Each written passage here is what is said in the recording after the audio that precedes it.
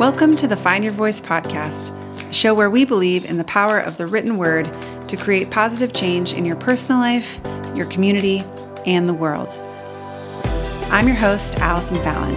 Whether you're an aspiring author or someone who swears they're not a real writer, we're here to show you how a regular practice of writing will help you access your intuition, make an impact, and find your voice. Join me for interviews with authors, writing prompts, and stories of how even simple words change lives.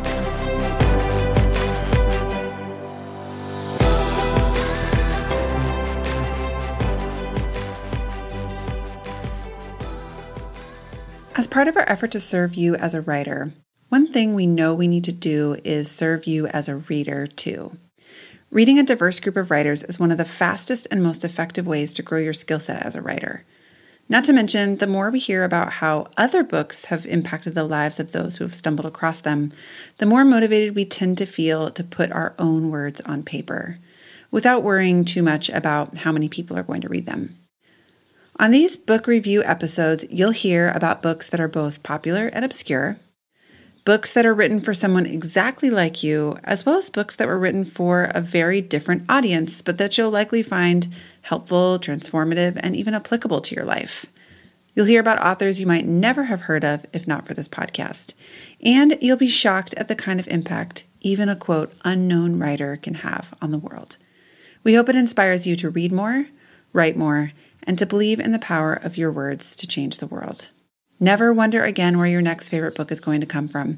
This is your one-stop shop for great recommendations, honest reviews, and the next great book you're not going to want to miss adding to your shelf.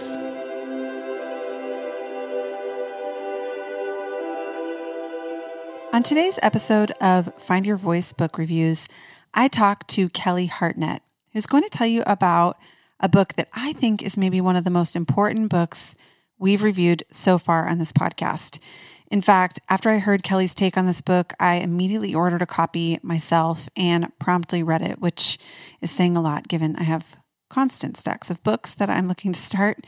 I can say from experience that you are not going to regret picking up a copy of this book. This book is going to challenge everything you thought you knew about the word justice, and especially about our criminal justice system. You'll notice that even Kelly's puppy, who is in the room with her while I interview her, agrees that this book is a book you should read ASAP. So I say that to say, pardon the background noise a few minutes in. This is such an important interview.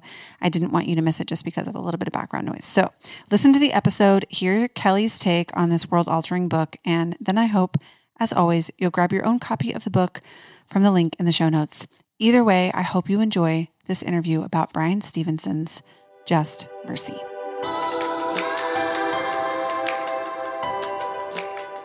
Hey, Kelly. Hey, Allie. How are you? I'm well. Thanks for joining us today. Oh, thanks so much for having me. Well, let's jump right in. Tell us about the title of the book you love, and in a few sentences, what is it about? So the book that I chose is Just Mercy. It's by a guy named Bryan Stevenson, who founded an organization called the Equal Justice Initiative. And that is a legal practice that's dedicated to defending the poor, the wrongly condemned, people trapped kind of in the outer reaches of the criminal justice system. And the book is largely a telling of one of the first cases that he defended. It's a guy named Walter McMillan, but it's just full of other heartbreaking stories and honestly maddening insight into our criminal justice system. Amazing. Honestly, this book has been on my mental list. And when I saw the movie come out, I was like, I need to read the book before I see the movie. Yeah, I'm afraid to see the movie. It's on my list. I'm trying to decide if I'm going to go see it, but the book is just remarkable. Oh, so great. So how did you find out about the book? Tell us about like the time in your life when you came across it and what was going on, what drew you to it. Sure. So it's a little convoluted. So I actually saw the book for the first time in a Starbucks in August. Okay. And the title alone caught my attention. Just Mercy. My favorite scripture verse is Micah 6:8, which is all about seeking justice and loving mercy and walking humbly. And so the title caught my attention, but I let it go at the time because I had this huge stack of books on my to be read pile. Yes, and I was super busy. Yeah. And I was super busy working for a church at the time. And so I just kind of let it go. But for a couple of years, I'd been blogging quite a bit about social justice. I live in St. Louis, and Michael Brown had been killed in Ferguson in August of 2014. I was volunteering a ton of time at a drop-in center for homeless folks, most of whom were Black. I discovered minimalism. Kim Davis got in trouble for refusing to issue a marriage license to a gay couple. There'd been mass shootings. Donald Trump had announced his presidency. Like, it was all of this, stuff was happening. And basically, I was just pretty fed up with the way people were treating each other. And I was being all sorts of loudmouthed about it on my blog. That's what I do when I get frustrated. So then in April of 2016, it was almost a year later, I was in Barnes & Noble, and Just Mercy happened to be on the buy two, get one free table, which is my favorite table in Barnes & Noble. And even though my to be read pile wasn't any smaller, I just, because of all the junk that was happening in the world, I decided I didn't care about that pile. And so I picked it up and read it. Amazing. You know that a book does a great job of catching your attention when it jumps to the top of your to be read list. Totally. Yes. Well, I did ask you to come with a quote that you love. Do you have one that you'd be willing to share with us? I do. It's a couple of short paragraphs. Is that okay? Of course. Go for it. Great. My work with the poor and the incarcerated has persuaded me that the opposite of poverty is not wealth. The opposite of poverty is justice. I've come to believe that the true measure of our commitment to justice, the character of our society, our commitment to the rule of law, fairness, and equality cannot be measured by how we treat the rich, the powerful, the privileged, and the respected. The true measure of our character is how we treat the poor, the disfavored, the accused, the incarcerated, and the condemned. We're all implicated when we allow other people to be mistreated. An absence of compassion can corrupt the decency of a community, a state, a nation. Fear and anger can make us vindictive and abusive, unjust and unfair, until we all suffer from the absence of mercy and we condemn ourselves as much as we victimize others. The closer we get to mass incarceration and extreme levels of punishment, the more I believe it's necessary to recognize that we all need mercy, we all need justice, and perhaps we all need some measure of unmerited grace. Wow. Yeah, right? Wow. Yeah.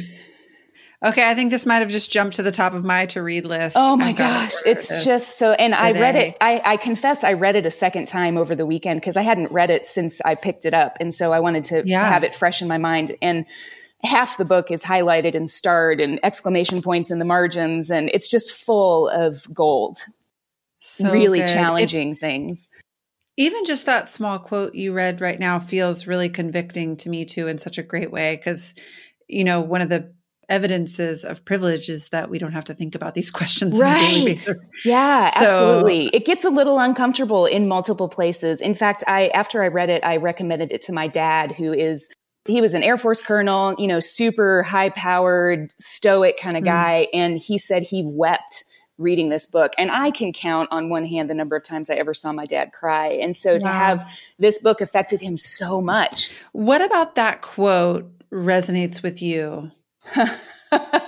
Oh, so much. So I really feel like the fundamental American problem is a lack of empathy, that we feel like if it's not my experience, it's nobody's experience. And so because we don't get close to others who are different from us, we tend to judge them and put them in a box that's easier for us to understand and not have to deal with. It so resonated with everything I believe about how people should treat one another.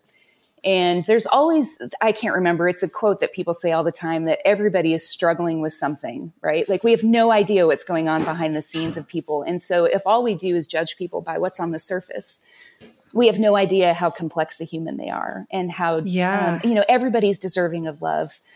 Even people sitting on death row, and so many people on death row are wrongly convicted. Sure, and it just blows my mind. But really, those two paragraphs really hit on my empathy thing. I agree with you. That's beautiful. How has this book changed your life? Like, what I'd love to hear you talk about is the before and after. Like, so before this book comes into your life, this is how things were, or this is how you saw things, and then after, this is how things changed. Yeah, that's a great question. So, there's a paradigm shift that he introduces here, that the opposite of poverty is not wealth. The opposite of poverty is justice. So I think before I read this book, I mean, there's so many things. Like, I just assumed that our criminal justice system worked correctly, and that people, I've never believed in the death penalty. I want to make that clear, but that people who were on death row were fairly convicted by a jury of their peers and that they, quote, deserved, unquote, to be there. I don't think anybody deserves to be put to death, but I just thought that happened. And then when I started to kind of get an inkling that maybe that's not what happened, I just assumed, well, then what we need to do is throw money at the problem. We need to resource the problem more. And that's not what Bryan Stevenson says. It's not about, poverty isn't about the absence of wealth. It's about the absence of justice. And so if we could create a more just and equitable society, then poverty would disappear. Wow. And so it really has totally upended the way I think about solving social problems.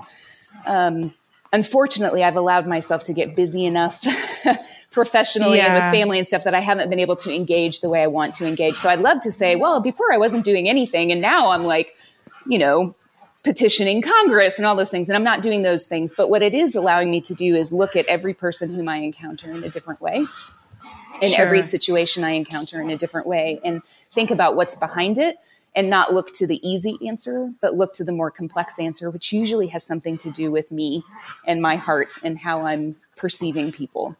I don't know if that makes sense. It makes perfect sense. And it's very convicting.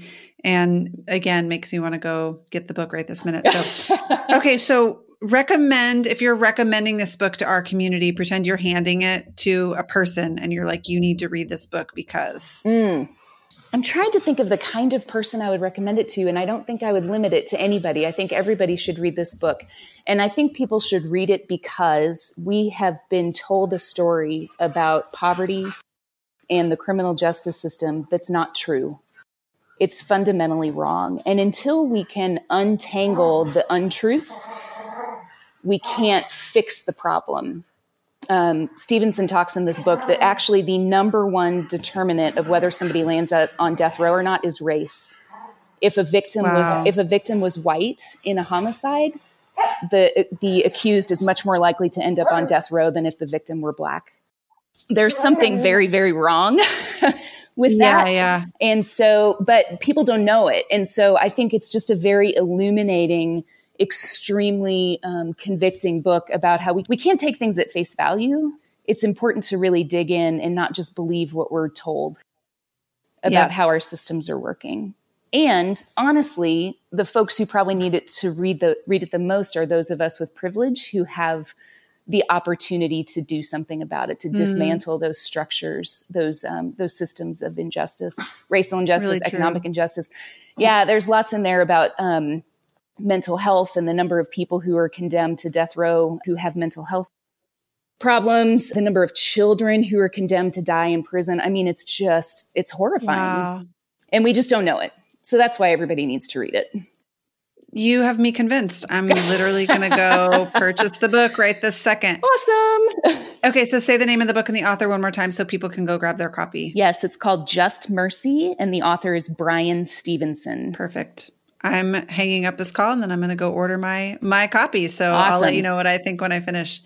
Awesome. Thank you so much, Kelly. We appreciate it. What an incredible recommendation. Thanks for taking the time to share it with us. You're so welcome. Thanks for letting me share it. Thanks for listening to the Find Your Voice podcast. We hope this inspires you to pick up a pen and start finding the words that will change your life, your community, and your world. If you liked what you heard today, share with a friend, rate and review us on Apple Podcasts, and if you haven't already, check out our website, findyourvoice.com. Subscribe to our Monday Motivation for free and get inspiring writing prompts in your inbox each week. Until next time, happy writing.